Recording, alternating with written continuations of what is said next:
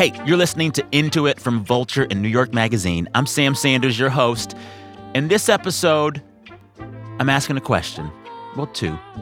How do we and how should we rank hit songs? Yeah, bitch, I said what I said. I'd rather be famous instead. So this past week, a Doja Cat song hit number 1 on the Billboard Hot 100. This is the Billboard chart that tracks the most popular songs in the country.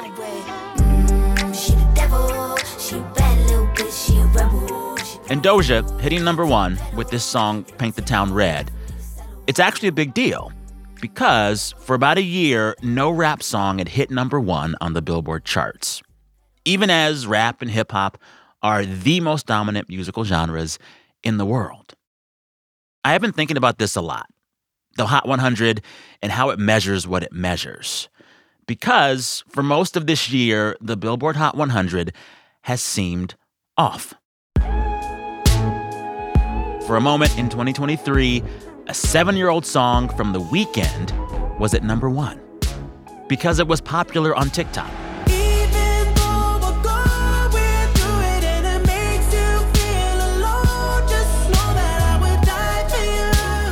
And then later this year, a country song by a new artist no one had ever heard of before hit number 1 without a lot of radio play.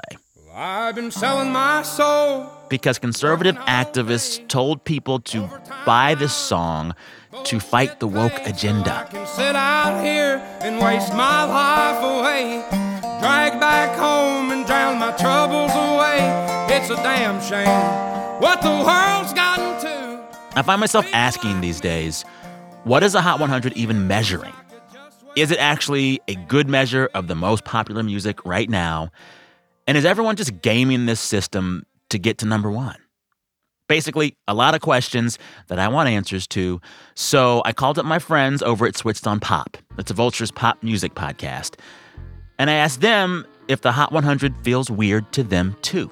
Oh, absolutely. I think, we, in, September, just had the first hip-hop number 1 of the year, which is kind of nuts to me. The charts don't seem to make any sense.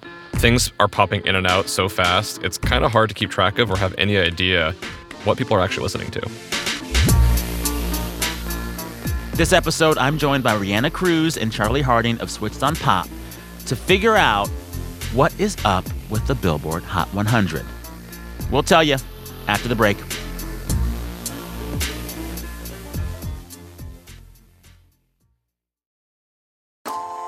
In 2022, Team Milk came together by sponsoring female marathon runners for the marathon in New York City. Today, they're more than 20,000 strong. In 2024, Team Milk is making an even bigger commitment to female runners and launching the only women's marathon in the U.S. designed for and by women. The inaugural Every Woman's Marathon will take place in Savannah, Georgia on November 16th, 2024. You can learn more and register for the marathon at everywomansmarathon.com.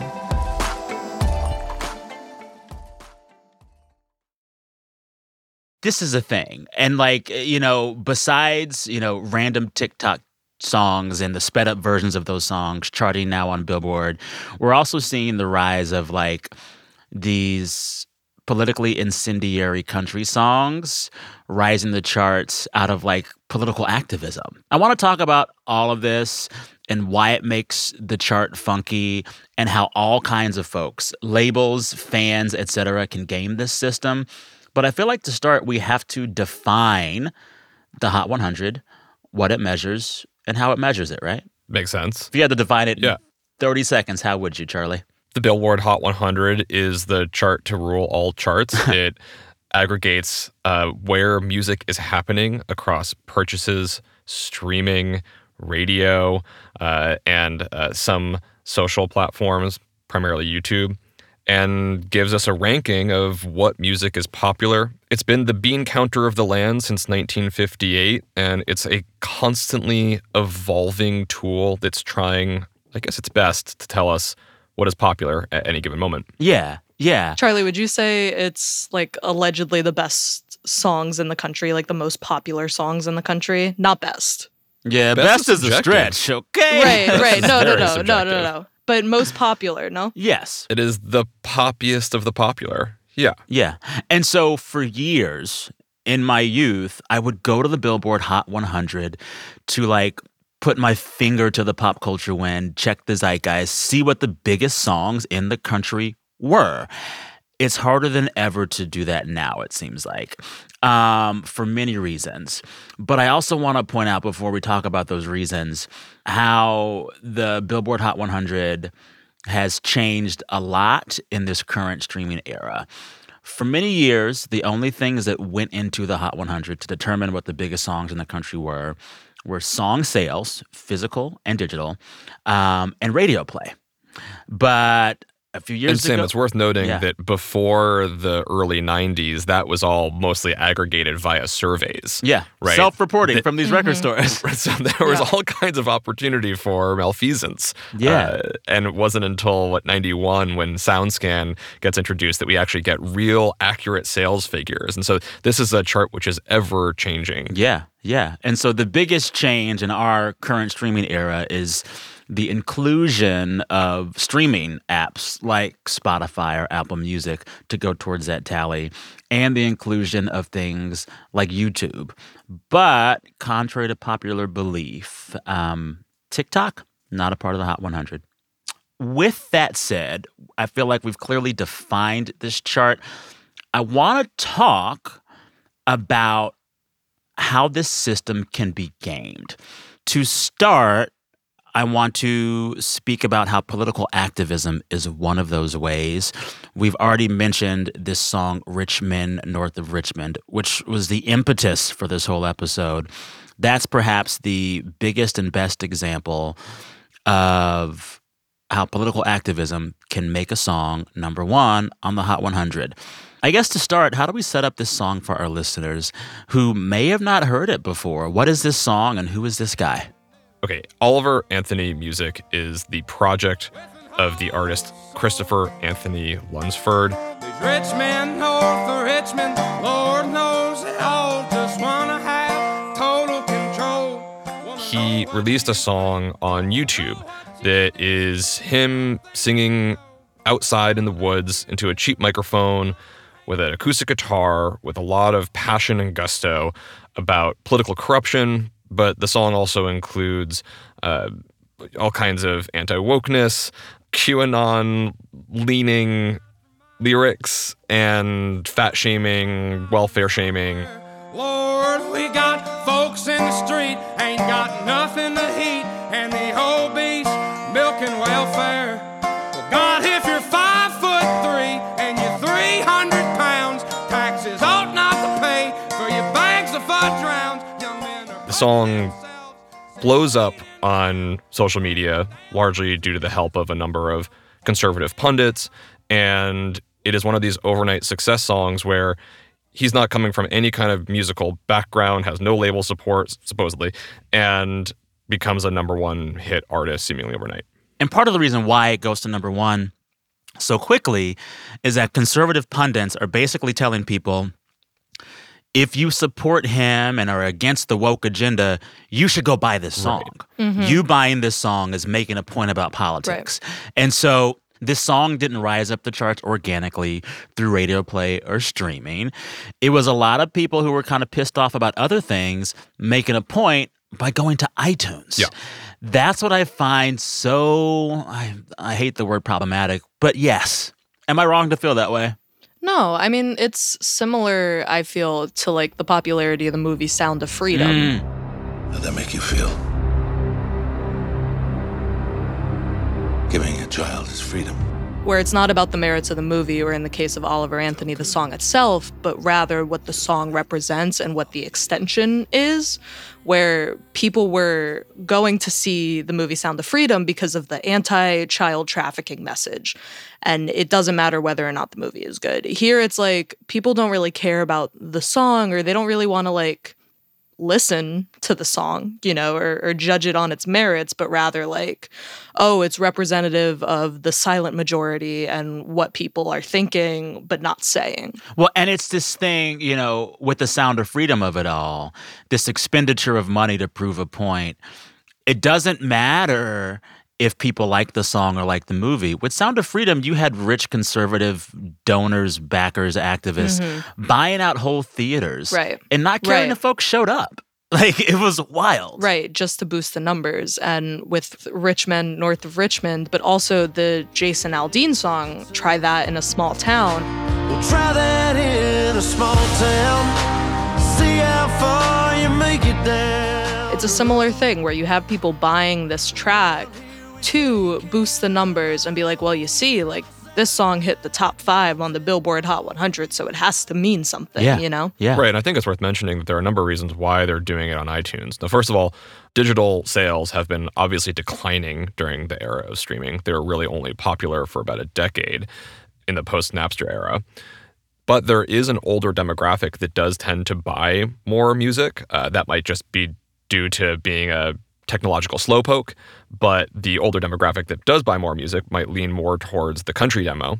And this method of exploiting part of how the chart counts and weighs digital sales is not just an act of political activism. Rather, it's a method that has been co-opted from fan groups. Songs from Nicki Minaj, This one is for the boys with the booming system, top town AC. from K-pop groups,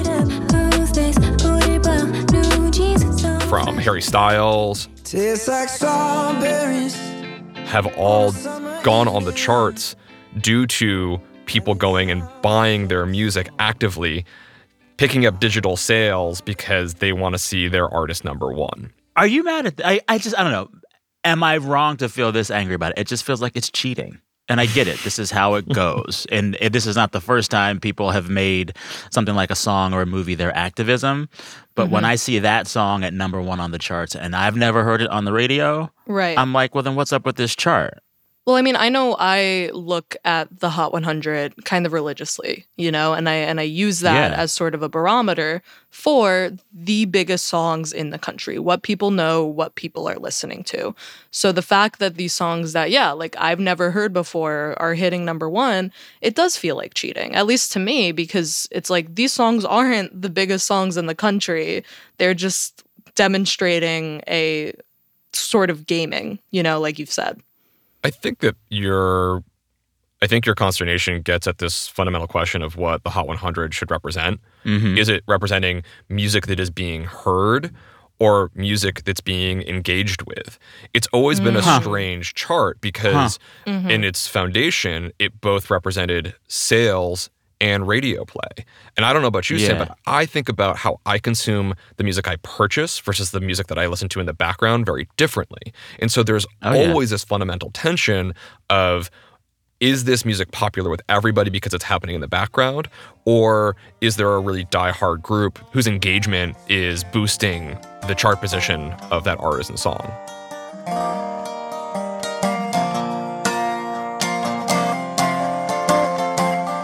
After the break, we get more into how fandoms for Taylor Swift, for BTS, how they've changed the game and gamed the system.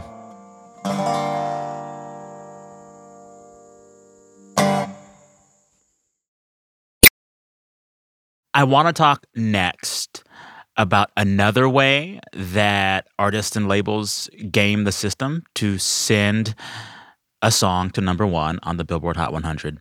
Can we flash back to the summer where the BTS song Butter seems to be the biggest song of the summer? Smooth like butter, like a criminal undercover. Don't pop like trouble, breaking into your heart like that. What year was that? 2021? I was going to say 2019. Butter was like the reprieve from the pandemic that everybody needed. So it had to be 2021. I didn't need it. Can I be honest? I didn't need it. No, Butter's fine. I didn't need it. Anywho. I'm with you, Sam. This song, Butter by BTS, it went to number 1 after the powers that be behind BTS released some 6 remixes of the song, which meant that diehard, devoted BTS fans didn't just play one song on repeat. They played 6 songs on repeat.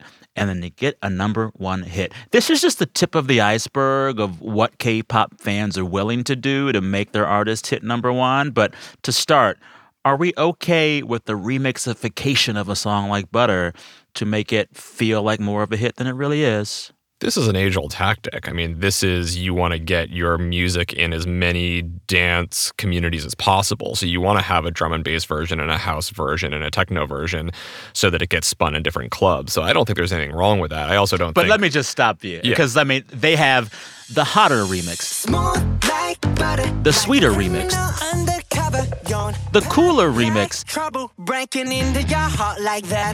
the Megan Thee Stallion remix, and the Holiday remix. They had a holiday remix for a summer song, Charlie. That probably is a bit too much. I mean, I guess, retailers do start planning their what's going to be in the windows in the summertime. So, but I think it's also, I got to say, Sam, I don't think that the powers that be with BTS are the label. I think it's actually the fandom. The fandom is coordinated. They are passionate, and they really believe that being at the top of the charts is a signifier of the strength of the work of their favorite group. And so they are active in finding ways to make sure that their songs overperform, whether that's coordinated listening parties, buying as many versions of the song as you can. There's a real want for this much material from BTS. I actually don't really have a problem with it, and I don't think it's unique to them either. This is a strategy that so many pop groups employ. Rihanna, do you have a problem with it? I don't really have an issue with it, honestly, because even before Butter, the remix method is how Old Town Road broke the #1 record. Yeah, I'm gonna take my horse to the Old Town Road. But it was just one remix, right? Or how many remixes was that? Well, no, because there was the Diplo remix. Wait, there was a Diplo remix?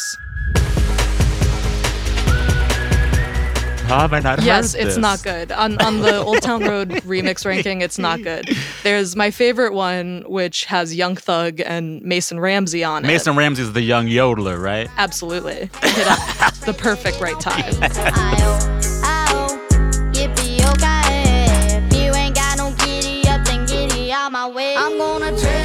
And then the fourth remix came featuring Rap Monster of BTS.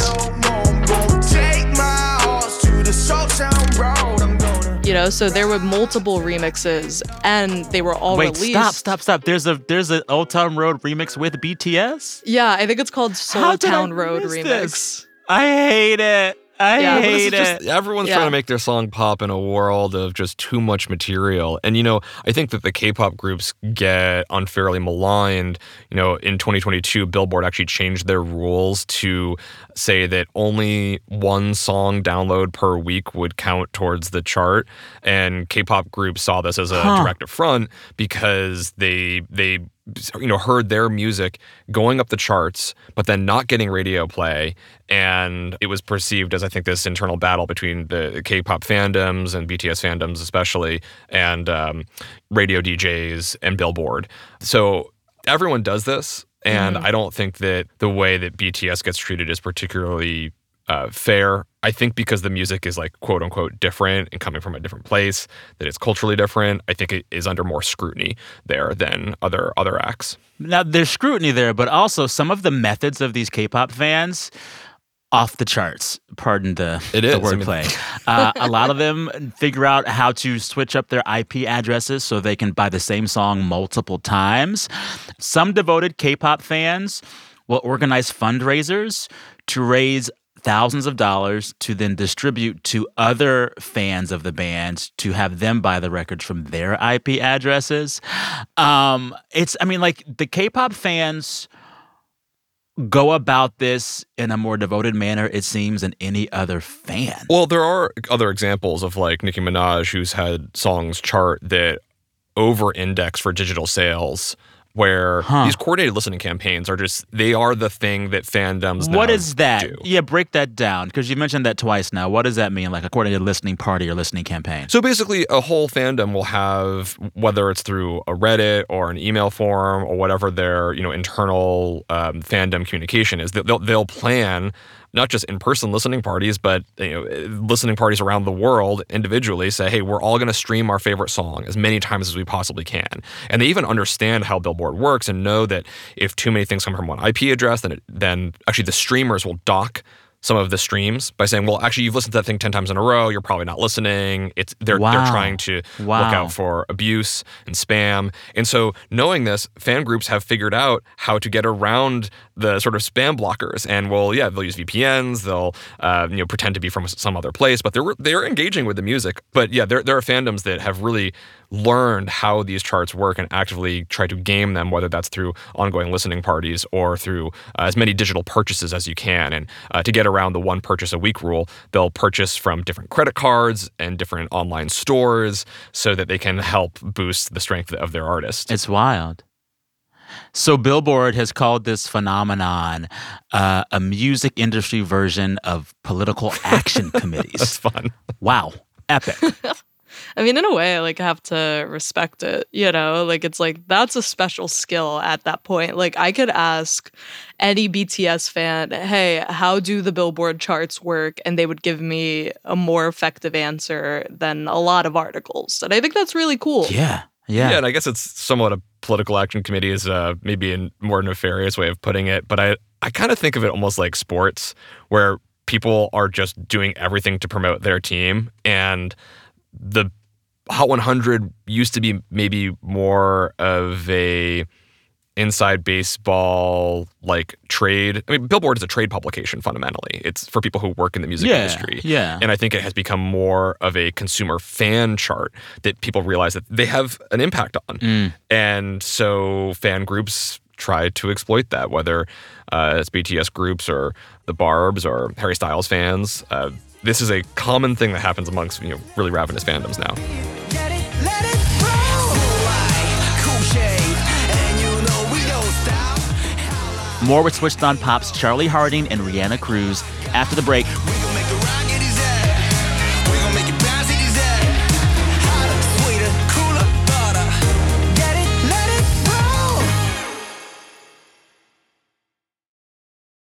roll. Support for this show comes from Sylvan Learning. As a parent, you want your child to have every opportunity. But giving them the tools they need to tackle every challenge, that takes a team. Now more than ever, educational support tailored exactly to what your child needs can make all the difference. That's why parents have trusted Sylvan Learning for 45 years as the ultimate teammate in their child's educational journey, instilling in them a love for learning and a passion for reaching the next level. And Sylvan's Insight Assessment can identify gaps in learning and areas that could be of concern for your child. It's a 360-degree view into your child's learning that you can't find anywhere else, and helps ensure that your child didn't miss something in school that might put them at a disadvantage in the future. And right now, it's the best price of the year at $29. Go to sylvan29.com to learn more and get your child's assessment for only $29. That's SYLVAN29.com. Speaking of Harry Styles, let's move on to the next method through which artist labels kind of game this chart, this into song to number one. I'm using Harry Styles as an example, but probably no one does this better than Taylor Swift. This method is basically selling a song or an album physically as a collector's item.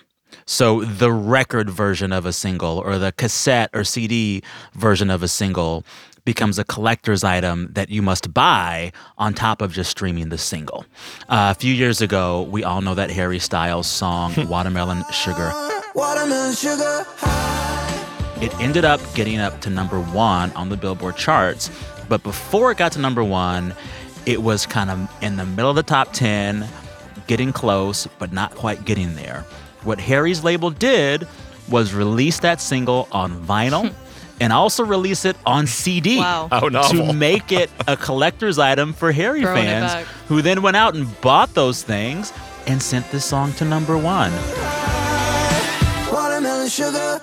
You know, we're talking about the Hot 100 here in singles, but someone like Taylor Swift does this as well with albums. You'll recall when she was releasing her latest album, Midnights, she had 4 differently designed vinyls of Midnights. And if you bought all 4, they connected together to make a clock. She's a clock. It's a clock. It's a clock. It makes a clock. It could help you tell time. What is going on here, Rihanna and Charlie? I don't understand. Make it make sense. Oh, boy. Oh, brother. Are we okay with this? Are we okay with this? I mean, I don't know. It's like, I feel like of all the things that bother me the most, you know, putting like political activism aside, right? The thing that bothers me the most about gaming is probably these limited physical edition scams, you know? Because it's like... Scam. Ooh, okay. Now we know how you feel. Right. And let's call it what it is, a scam. I don't know. I don't want to sound like a Billboard purist where I'm like, oh, like it's scamming what Billboard's about. But like it takes advantage of the things that like Billboard is founded on, namely physical sales, and is using that to boost the chart positions, you know? And it's like Billboard, I think historically, pre-streaming, right, is a chart that's founded on physical sales. So And radio play. Right. But when artists realize this, they're like, oh, okay, nobody's buying things anymore, or at least less than they used to.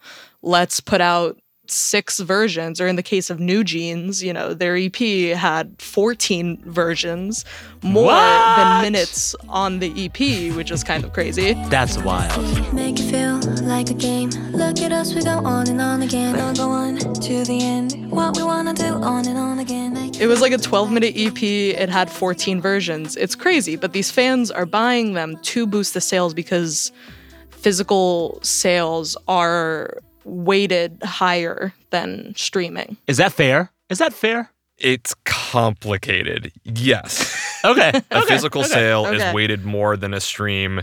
Billboard's formula is proprietary. You can't know exactly how it works. We know the elements inside of it, but each kind of listen or purchase is given a divider and is ranked and scored differently, and it's ever changing. So yes, like 1 for 1, a sale is worth more than a stream, but then streaming is significantly more important in the overall ranking, in the actual formula that's created for each song. Streaming is overweighted compared to sales. It's just not a lot of people sell many records. So when someone does, it makes a huge difference. Well, the more you know. I still think it's a scam. Listen, let me tell you. The whole point of this episode is Sam saying very loudly, scam, scam, scam. Yeah, exactly. I don't like it because I think it's just exploiting fan idolatry, and there's no need to own 4 of a single record. Like, okay, you want to have a backup? That's fine. You want to have one in your, one in your living room and one in your bedroom? Okay, fine. But no one needs 4 vinyl of an artist. I think that's absolutely absurd. The only time I bought an album more than once, physically, was my sophomore year of high school. I purchased D'Angelo's Voodoo 3 times. Because I wanted one in my school locker, I wanted one in my band locker, and one was in the car. And I don't regret it. I don't regret it. I think there's some pushback here, though, at the same time where, when you buy an album and you listen to it back to back to back to back to back, those listens aren't getting counted, only the actual purchases. Whereas when you stream something, all of the streams get counted towards the Hot 100. Now, obviously, streams are counted way less than that individual purchase, but there is kind of an inequity there. There's something about the streaming world where it does tell us more about what music is being heard as opposed to the world pre-streaming where all we saw was a proxy for what was purchased. We have no idea how much people actually engaged with that music. So I'm kind of ambivalent about this issue. It's a trade-off. Yeah. So we've talked about 3 ways the chart can be gamed. Political activism, basically political folks saying, buy this single as an act of resistance or whatever. There's multiple remixes, and there's limited physical editions of songs. These are ways that you can game the system. I want to talk briefly before we, issue a final verdict on the Hot 100. I want to talk about another thing that is maybe not gaming the system, but is weird to me about the Hot 100, and it happens a lot in our current era. Have you noticed anytime Drake or Taylor Swift releases a new album, every song on the album hits the Billboard Hot 100 Top 40? Kiki, do you love me? Are you riding? It's clutter. It's noisy. I don't like it. Are we okay with this? Well, it's definitely just a representation. This is happening because how we listen has changed and how we count what we listen has changed.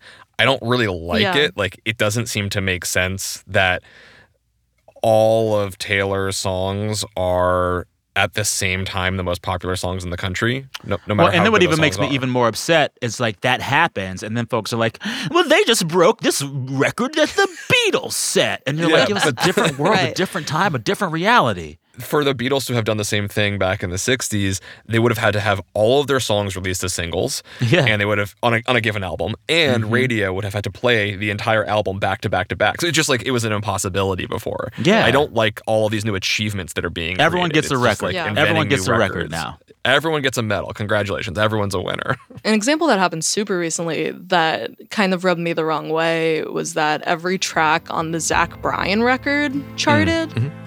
Rod girl and whiskey's gonna ease my mind. Beach towel dress on the drying line. And I thought that was fascinating because unlike Drake or Taylor Swift, I don't consider Zach, and maybe I'm wrong, but I don't consider Zach Bryan like one of the biggest artists in the country, where he has like consistent He might be one of the biggest artists in country. Yeah. Well, yeah, But not right, throughout the but entire not country, like yeah. in the USA. And I think like that really threw me because I didn't know that artists that weren't, Taylor Swift and Drake and, all these other A+ list celebrities could do that, and that was sort of a shift in my brain where I was like, oh, wow, like anybody can chart every single track on the Hot 100. Like, how does that even happen? We have this conversation about the ways this chart is wonky, about the ways this chart can be gamed, and I'm ending it being like, should I trust the Hot 100? Is it a reliable barometer of what the most popular songs in the country are? And if it's not, what is? I wonder where y'all stand on this. You are 2 music experts. You do music for a living. Given all that we've talked about, how much do you trust the Hot 100? I don't anymore. I don't know. That's just me though. Cause like even the I hear you. Even the Doja Cat song, that just hit #1, Paint the Town Red. I can't recall it off the top of my head, and I'm listening to radio all the time. That's when I'm driving in the car, at home. That's all I'm listening to. And when I'm thinking of Paint the Town Red, I can't recall anything from it. Not even the amazing Dionne Warwick sample? No. And that's crazy to me because I would have clocked that. If I heard it on the radio, I would have been like, oh shit, Dionne Warwick. But yeah, I can't recall a single thing. And I think that at this point, considering everything that's happened on the charts in 2023, I feel like the Hot 100 has lost a little bit of importance, at least in my brain, because of all of this constant gaming and all of this fragmented type of listening where a song that I could hear a million times on social media won't even break the Hot 100. There you go. Yeah. All right, Charlie, what's your verdict? I don't like ranking art, so it's not my favorite way of looking at what do people enjoy, because music is deeply subjective and personal, and that tends to be more important to me, is finding those stories. I tend to trust that Billboard is doing the best job it can at trying to represent what music is being heard. I think that it is a strange chart in that way, that it both looks at music which is being heard passively and music that is being engaged with actively. I think I'm often more interested in music that people are actively engaging with. So often there are stories of like, music is dying. And actually people are just upset about the sort of background muzak, which has proliferated in our life in the era of algorithmic listening. Spotify playlisting. playlistification of our lives. Yeah. I know playlist, I don't know artists. Yeah, exactly. And so I think that Billboard is trying to keep track of how we are listening despite constantly changing listening habits. And so I trust it for doing its job, but I wish I had better ways of telling what is music which is being actively engaged with and music which is being passively listened to. And I think we're going to see some major updates to probably Billboard, but certainly streaming agreements are already being made that are going to count listens differently and payouts differently depending on how people are actually engaging with the music. That's happening right now. Okay. Yeah, I mean, I think that like Billboard isn't all entirely bad. Like I'm thinking of the trend this year where a lot of regional Mexican songs were charting on the Hot 100 at once. Yeah. And as somebody that listens to that music, I thought that was a really interesting moment that kind of brought awareness and popularity to these artists that are very regional, right? And very insular in the musical scene. So I do think Billboard has some cultural significance still. And there's some positives that we can glean from looking at the chart. I will say I have given up on the Hot 100, but I still check out the streaming chart and I still check out the radio play chart. And when I look at those two, I kind of feel like I have a better barometer of actual listening. But I will say, in spite of all my complaining about how the Billboard Hot 100 is really screwy, one thing is true. We now have more transparent data about listening and purchasing and streaming than we've ever had before. Before the 90s, it was a black box and no one actually knew.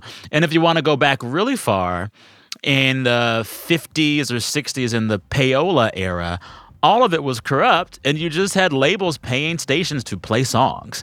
So all of it's better than that, I suppose? Oh my gosh, so much better. Okay. I'd rather have fans trying to game the charts than labels doing it. And of course, labels work as hard as they can to get their music heard still. But the fact that fans are off sometimes having more impact, I prefer that.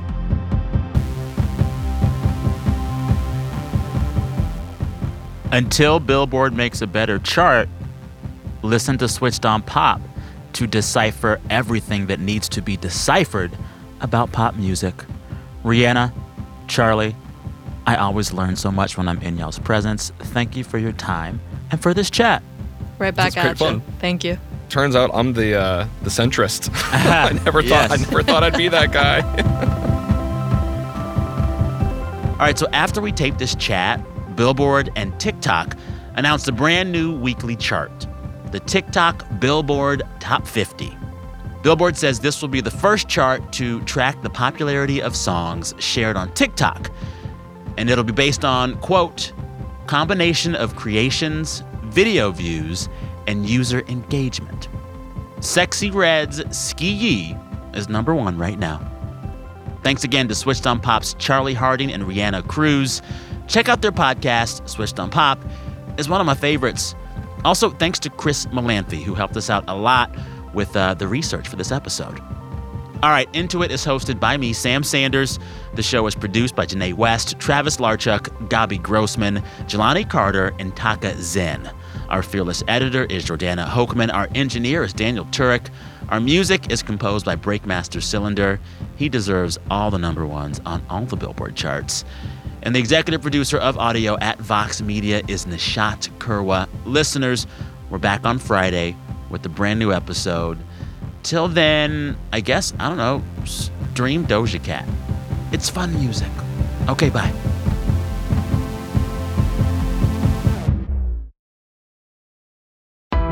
Why do you run? Why does anyone? I always thought that runners loved running, and that's not the case. Most runners hate running, but they choose to do it.